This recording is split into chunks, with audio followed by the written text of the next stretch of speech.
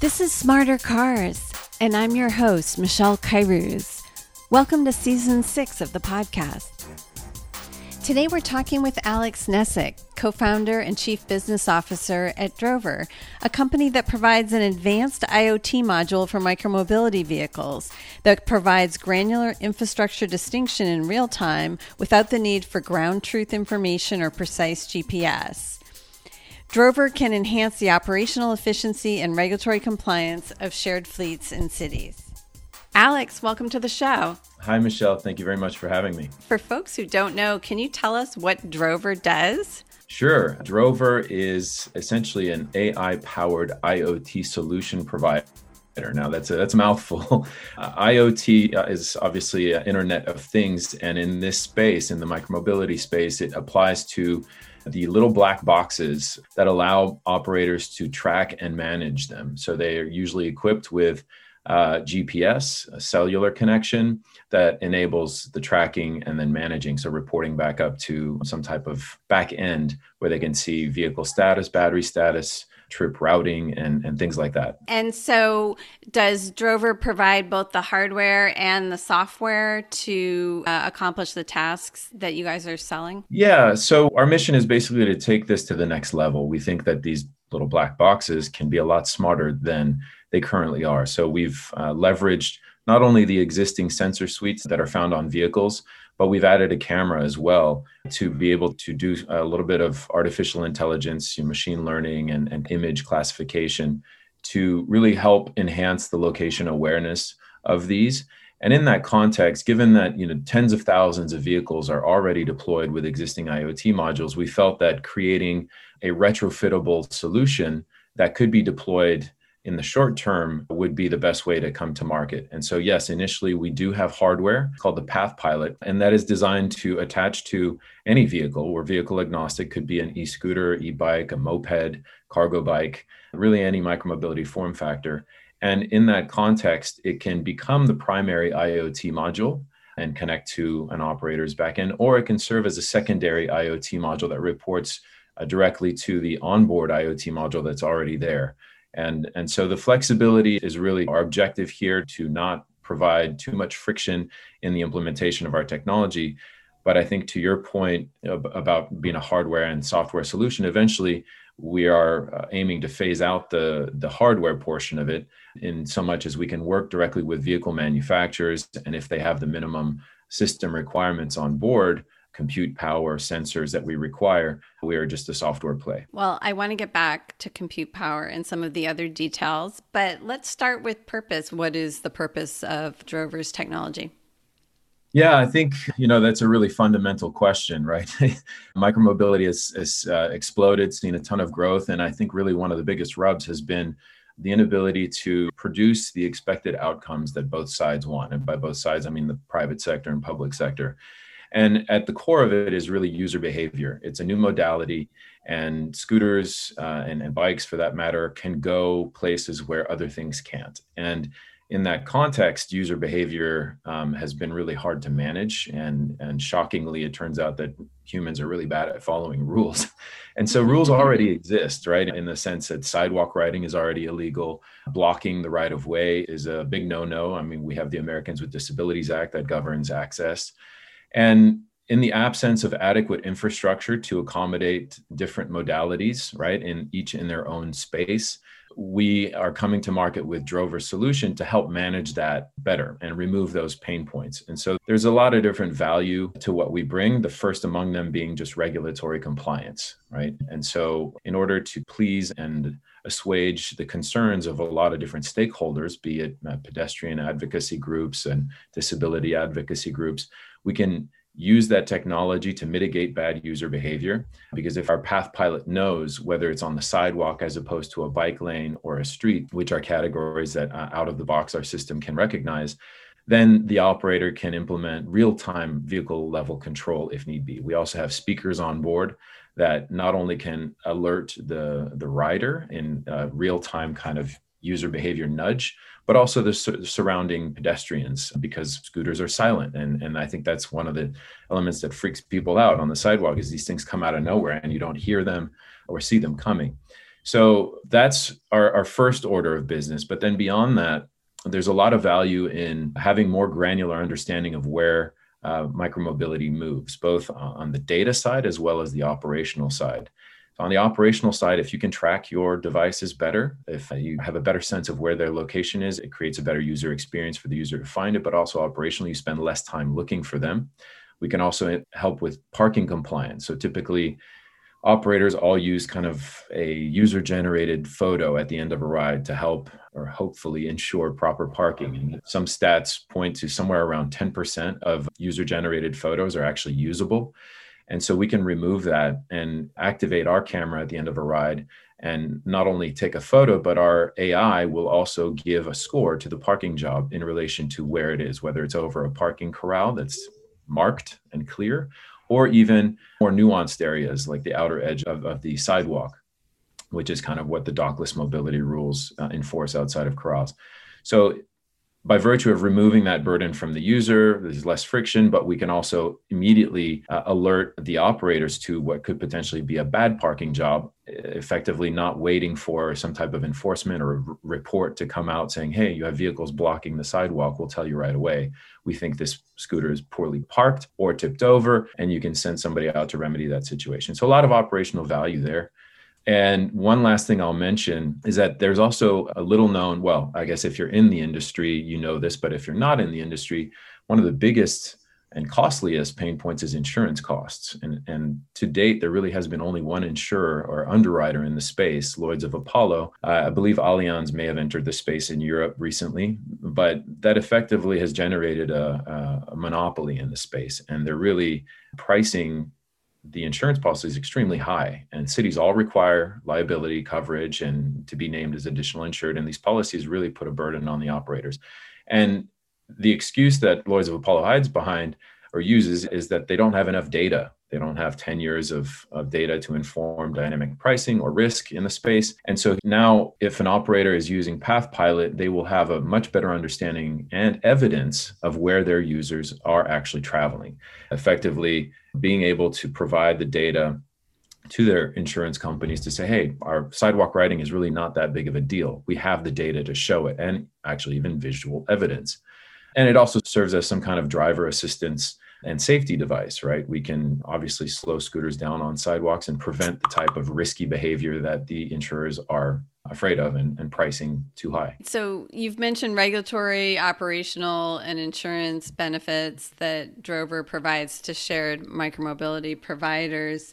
Let's break that down a little bit. So cities have these regulations about whether you can ride on a sidewalk or not, what the speed should be. Sometimes there are geofenced areas, like you might not be able to ride on the boardwalk down by the beach. And then there's the issue of verifying where you can park and what's allowed there.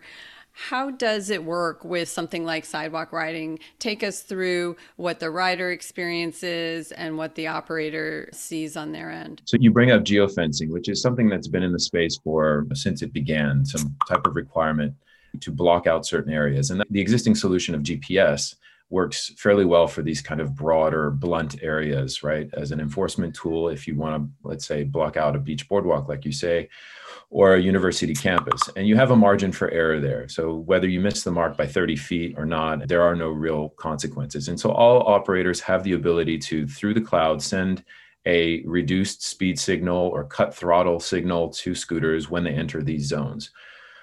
What we're effectively doing with PathPilot is bringing that to a much more granular level and enabling much more finite geofencing. So the ability to geofence a sidewalk right next to a bike lane, and that's right next to a street. And we can recognize each of those categories at the edge, meaning on the device, without requiring any GPS verification, ground truth information, so existing data to reference, or cellular network validation, right? So that at the edge means that we have zero latency because our AI is effectively using the camera on board and the compute power on the scooter, in addition to the other sensors we're receiving feedback from, to generate the output of location and transition between those three locations that we distinguish between. So the way a user would know this really depends on how the operator wants to take action on the information we provide. But our system will recognize right away whether a user is on the street, and the operator has the choice of producing a sound in that environment.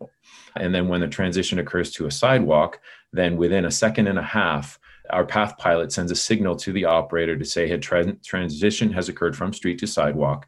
And then at that point, it's a business decision or regulatory compliance decision that the operator takes. They have the ability, if they've integrated with the path pilot down to a controller level, meaning the speed controller on board, they can execute a reduction in speed or cutting of the throttle while they surface a sound to the user. So we don't really have control over the end product or experience for the user. That's the operator's decision. We just provide them with that really actionable, granular transition information in these very finite areas. So with your software, operators can then choose what to do with the information. Perhaps you can tell us why it is that computing at the edge makes such a difference. You mentioned you don't need GPS, you don't need cellular connection. I assume that eliminates any latency or lag, but can you explain why GPS is not sufficient and why the additional camera and then sensor fusion that you guys are doing on the edge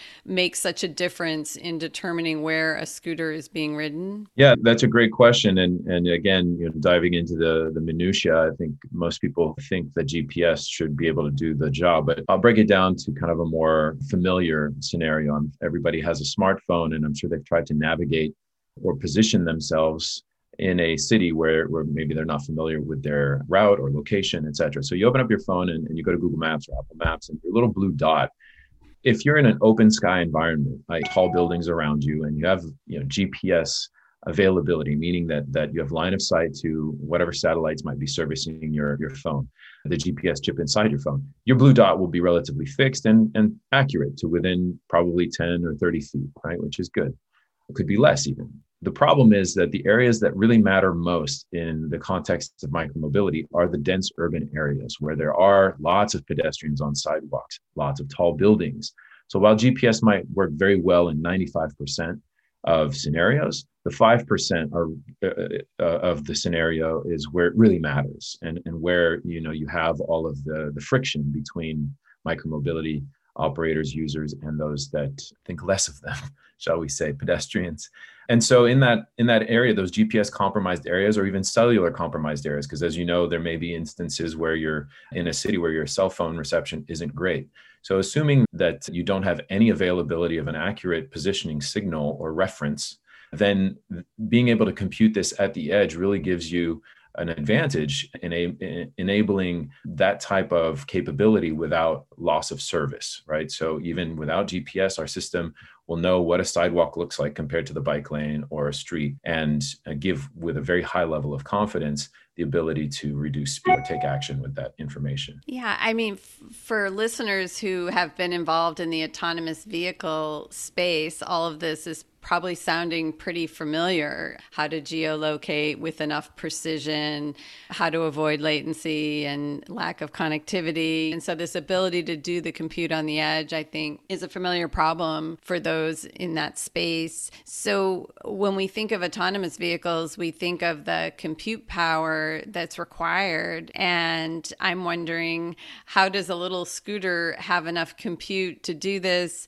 What are the sensor inputs, and how much compute does that require? And does it drain the battery? Yeah. So again, let me preface this by saying that I am not the CTO. So I'm going to give you kind of a very broad response there without diving too deep into any details, because I'll probably get it wrong.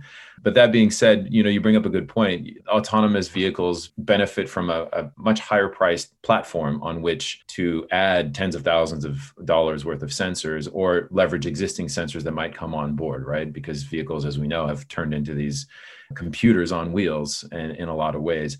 So I think what's unique about what we're doing here is, within a very price sensitive and cost sensitive space, delivering a level of AI and machine learning at the edge that is going to stay within the operating budget or hardware cost budget of an operator, while adding operational savings, ultimately helping achieve profitability and regulatory compliance, among other things.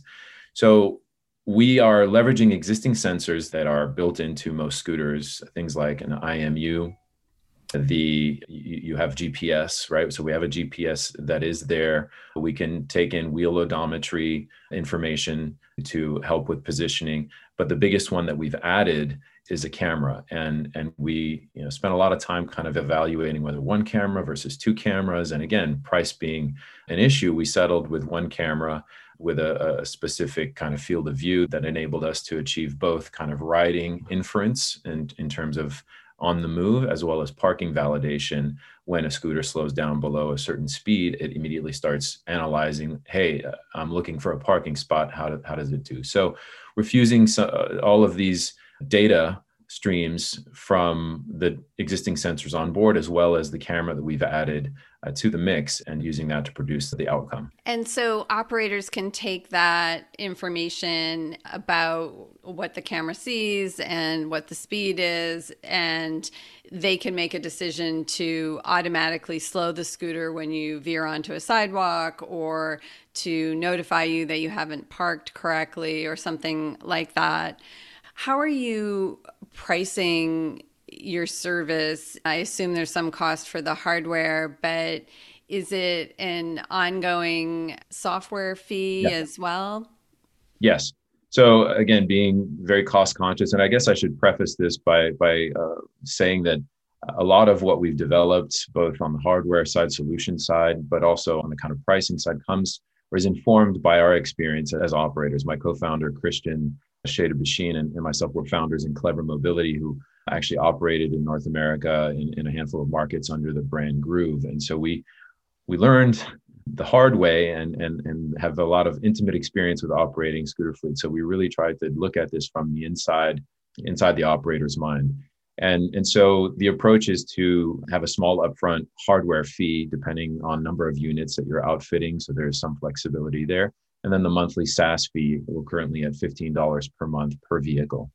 But the, I guess, value proposition, rather than looking at it as a straight up hardware addition to the BOM of the vehicles you're putting out there, we might be costing you 50 cents per day, but we're aiming to save you on the order of $2 per day with the benefits that we can add.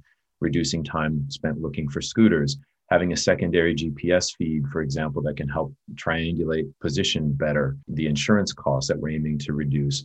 And probably the biggest one, right, is just enabling operators to win permits in highly competitive environments. You have upwards of 30 companies applying for some of the most lucrative markets like New York and London. And in that environment, those regulatory bodies have seen fit to ask for this type of capability. And so I think that speaks to our value up front, is if you aren't able to make money in these potentially most lucrative markets, then you're missing out. So I think operators like Spin, who chose to incorporate our technology into their platform for 2021 and beyond, really see the value in staying ahead of the curve by including Drover's technology on board in their permit applications and hopefully winning those. It's such an interesting question about what is the regulatory cost. And what you're basically saying is these scooter fleets need to implement technology in order to show cities that rather than try to monitor rider behavior or control rider behavior, that scooter companies can automatically have a technology solution to enforce whatever the rules are, whether it's where you ride, where you park, how fast you go. Certainly, other companies are looking at things to determine whether you've been drinking and other things. And so, it's so interesting to see for a vehicle that's so small, like a scooter, these costs being really required in order to win now the tenders in some of these cities. How do you think about that in terms of using technology versus monitoring rider behavior in other ways? Yeah, I think the elephant in the room is the irony that cars have total impunity in these environments, and users of those. Certainly you can buy a car that well exceeds the speed limit and has the ability to break all kinds of rules. And we're holding scooters and micromobility to a much higher standard. And so it does industry-wide seem to be a very unfair tax, right? And a barrier to entry for what really is a huge solution for more densely populated urban areas for transportation. And it's a great first mile, last mile fix. So I have a lot of misgivings about this kind of industry wide and the policy approach from the regulators. I think that it's maybe an attempt to not repeat some of the mistakes, because certainly cars, the technology is there to limit and govern speed in urban areas. And certainly with autonomous vehicles, I think everybody's in a rush to get to autonomous vehicles. But guess what? Your autonomous vehicle is not going to break a single rule. You will be going the speed limit at all times. But I think that the parallel that I draw is to the drone industry typically, right? Because I think that it doesn't really fit to try to compare what goes on with cars, because micromobility vehicles behave a lot differently and can move through infrastructure in ways that cars can't. So a lot of the infrastructure is built to accommodate vehicles, right? Lanes and curbs and whatnot. Whereas you can take a scooter onto the sidewalk, into the building lobby, you can go, back alleys, anywhere you want, parks. And so it becomes a much different challenge. And what the drone industry has seen that I see a parallel in is that initially when these kind of consumer drones became available at a lower price point, people started buying them and just unboxing them and flying them willy-nilly wherever. And the FAA, when somebody opened one up and flew it at LAX or SFO, they stepped in and said, no, that's not really going to work for us. So at the manufacturer level, you're going to have firmware and software that uses GPS. And in this case, you have open skies, so you can have centimeter level accuracy without too many issues to control and geofence what users can do with the drone. So now you try to fly a drone at LAX, it's going to be bricked. And now the FAA went a step further. Not only are they requiring the drones themselves to be located accurately, anything above 500 grams, so half a kilo, about a pound, is going to have to report the location of the person flying it. So in that space, I think what MDS, the mobility data specification, and the need to kind of track these is really trying to get ahead of what's coming next. And because the much more kind of invasive movements that micromobility and whatever form factor come next is going to have to be regulated. And I think the bigger question, if you follow that path, is from a regulatory perspective, how do you hold shared micromobility to a different standard than consumer-owned micromobility? Because right now you can buy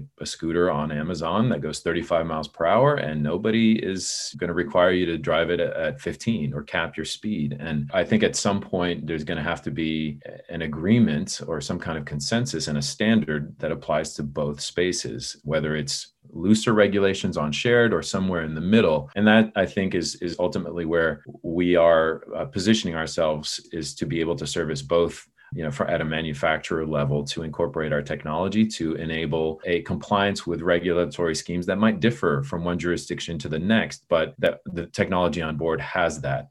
But fundamentally, I think personally speaking, I just am looking at this I want micromobility to succeed so badly. I've been a fanatic of micromobility for almost 6 years now. I live in LA. We're a single car family, a family of 4, and I ride scooters and public transit everywhere. But for me, the impetus to help the space is really because I don't want it to fail. I want it to be profitable. I want it to meet the expectations of the public sector. And for me, the most immediate way to try to do that was to solve it through technology, because I didn't want users to blow it, a small segment of users, albeit, to blow it for others. And everything we're doing at Drover is really to ensure the longevity and success of micromobility as a sustainable form of transportation. Yeah, it's a really interesting point about shared versus owned, and also about the different form factors. You noted that your technology is form agnostic, but especially as we see new form factors that kind of blur the distinctions, say, between a scooter and a bike. It seems like having a single uniform standard for all micromobility, whether shared or owned or regardless of the form factor, would make a lot of sense. You mentioned some of the differences among the various cities. Every city seems to have its own rules. How does your software distinguish, and how much work do you have to do to make your software work in different cities? Yeah, that's a great question. So that's kind of a two-part answer. We sit kind of within a two-tiered geofencing system. So to the extent that there's already an existing IoT module that has GPS zones built out and established, those govern what the top speeds might be in a city. So like, let's say you have two cities or multiple cities sitting within another city. In Los Angeles County, there's 88 cities. And you have a situation where Los Angeles completely surrounds West Hollywood or Beverly Hills and then abuts to Santa Monica. And if there are different regulations in those areas, the city boundaries themselves would be controlled by the GPS geofence. And then within that, whatever sets of rules pertain to the more granular areas like sidewalks, whether sidewalks are capped at 5 miles per hour like they are in a city like San Jose, or no sidewalk riding is allowed, our system kicks in and applies those rules, those more granular rules. Now, to answer your point about how we perform in different cities or how our technology approaches new cities, that's really one of the benefits of Drover's technology as compared to some of the other solutions in the market that are trying to tackle this issue, is that our system is really scalable rapidly and nimble in new areas because it's really good at generalizing, and we're not relying on any mapping information, so ground truth information, whether it be a very accurate GIS mapping of your sidewalks. And because we don't require any pre-existing reference data, either visual or other, to position ourselves within that environment, our system is currently trained in what we have as a generic AI model that's composed of over a dozen cities and hundreds of thousands of images of training data that, when dropped in a new city that it's never seen before, will perform extremely well right out of the box. That being said, there's always certain city-specific infrastructure that our system has never seen before and might get tripped up by. In the event that occurs, all we need is a couple of hours of training in those specific areas when we enter a new space. And that additional training information gets folded into the generic data set and functions at an even higher rate of accuracy. That's super interesting that because you're not requiring ground truth, you don't need to have a map, you don't need to have kind of anything specific to a location. And generally, at least in the United States, the way that bike lanes, sidewalks, and streets look is fairly consistent across cities. I can see how there wouldn't be that many differences. One of the other use cases I think I've read is that you can identify when a scooter or other device is taken indoors or in a parking garage. Can you tell about some of these other use cases, how people are using your software to control user behavior? Yeah, that's a really interesting topic. Again, given that we have this AI on board, additional categories of infrastructure can be trained. And so we were approached with a pretty interesting use case. The city of Long Beach told us that they were having a lot of issues with vandals using scooters to enter parking garages and break into cars and steal belongings and getting away quickly. So that was a nuisance from the city perspective. And they said, well, can you do anything about that to prevent scooters from even going into a parking garage? And so I brought that back to our technical team and they said, yeah, sure, let's train. And so again, we trained our Path Pilot to recognize a whole variety of underground covered parking garages, anything that looks like a parking structure. And it did really well. And so you could extrapolate that and also potentially train the system to recognize a building lobby, for example, if somebody were bringing it into an office building and it's not supposed to be in there.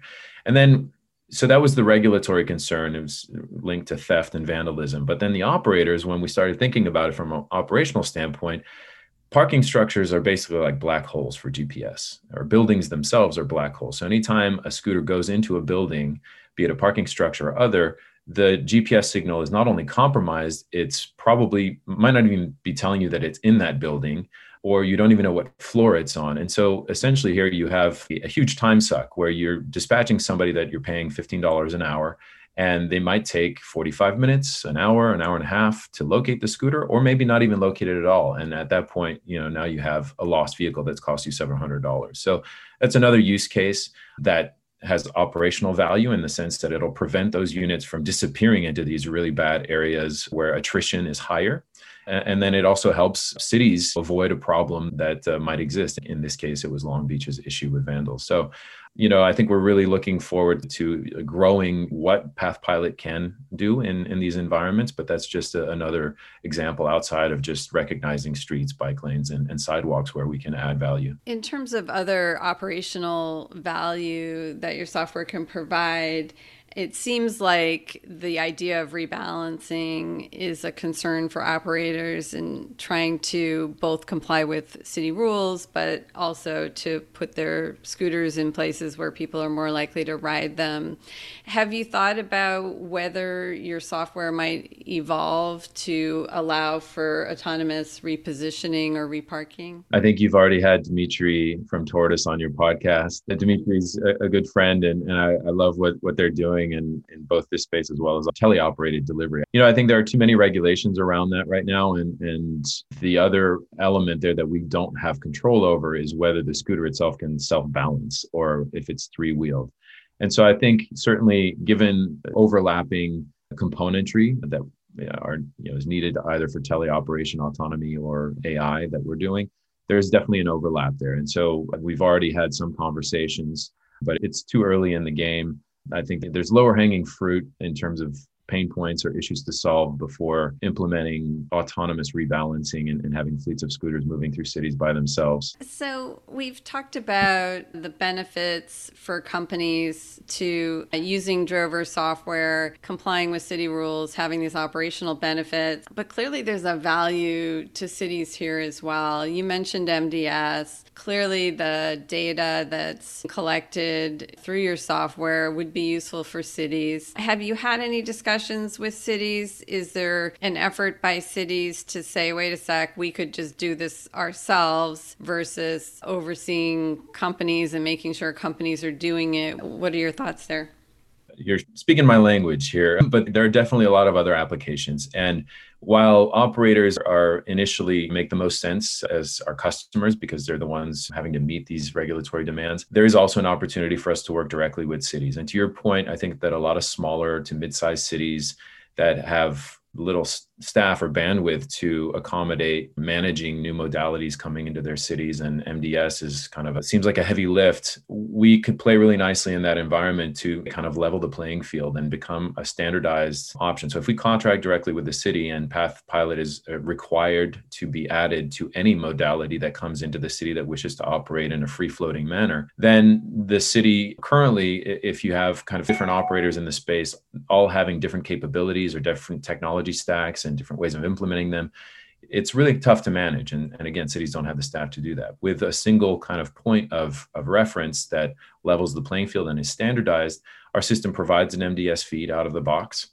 in addition to the much more granular information we can provide, but also provides the ability to control or enforce compliance and monitor fleets through the same kind of tech stack and effectively not have to herd cats as much. So there's definitely play there. I think doing business with cities is a longer sales cycle. We've had some conversations and there's some interest, but ultimately they want to see it deployed first by operators to see how well it performs and how well, in fact, it does meet with their objectives. But I think once we've established that, there will certainly be some interest, particularly in the smaller to mid-sized cities. And then the other aspect is that the data that we're collecting through the sensors that we have on board, but primarily the camera, is of value to cities as well, be it for pothole identification, potentially curb mapping, transportation planning, right?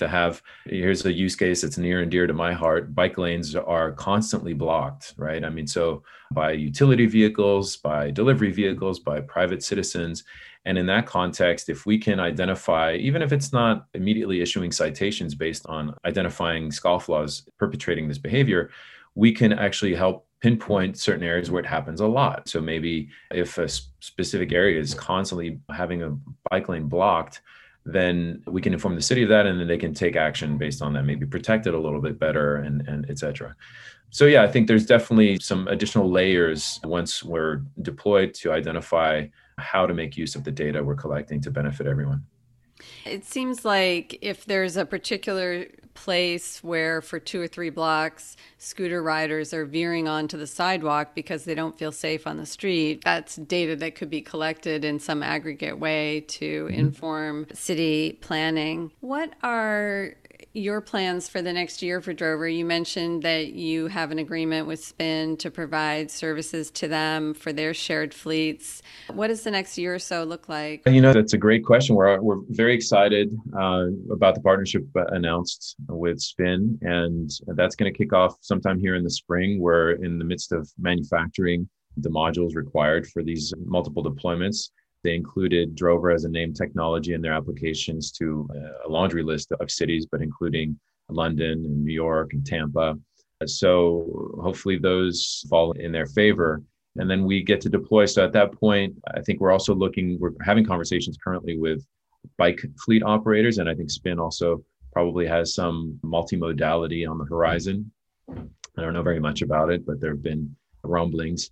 And we're also looking at mopeds. So in the context of moped sharing, it's a different problem there because mopeds are supposed to stay on the streets. And if they're in the bike lane going 35 miles per hour, that's a problem. So it's funny how people think that if you have the right infrastructure for everyone will stick to it, but that's not really the case. So even in areas where there are protected bike lanes, you will find people using them the wrong way, or scooters in the street or in the sidewalk. And so in each of those modalities, we have a role to play to help curb that bad behavior. And then I think there's a huge opportunity also in last mile logistics, to the extent that companies like UPS and Amazon and FedEx are looking more and more to e-cargo bikes and smaller form factors to deliver parcels in urban environments.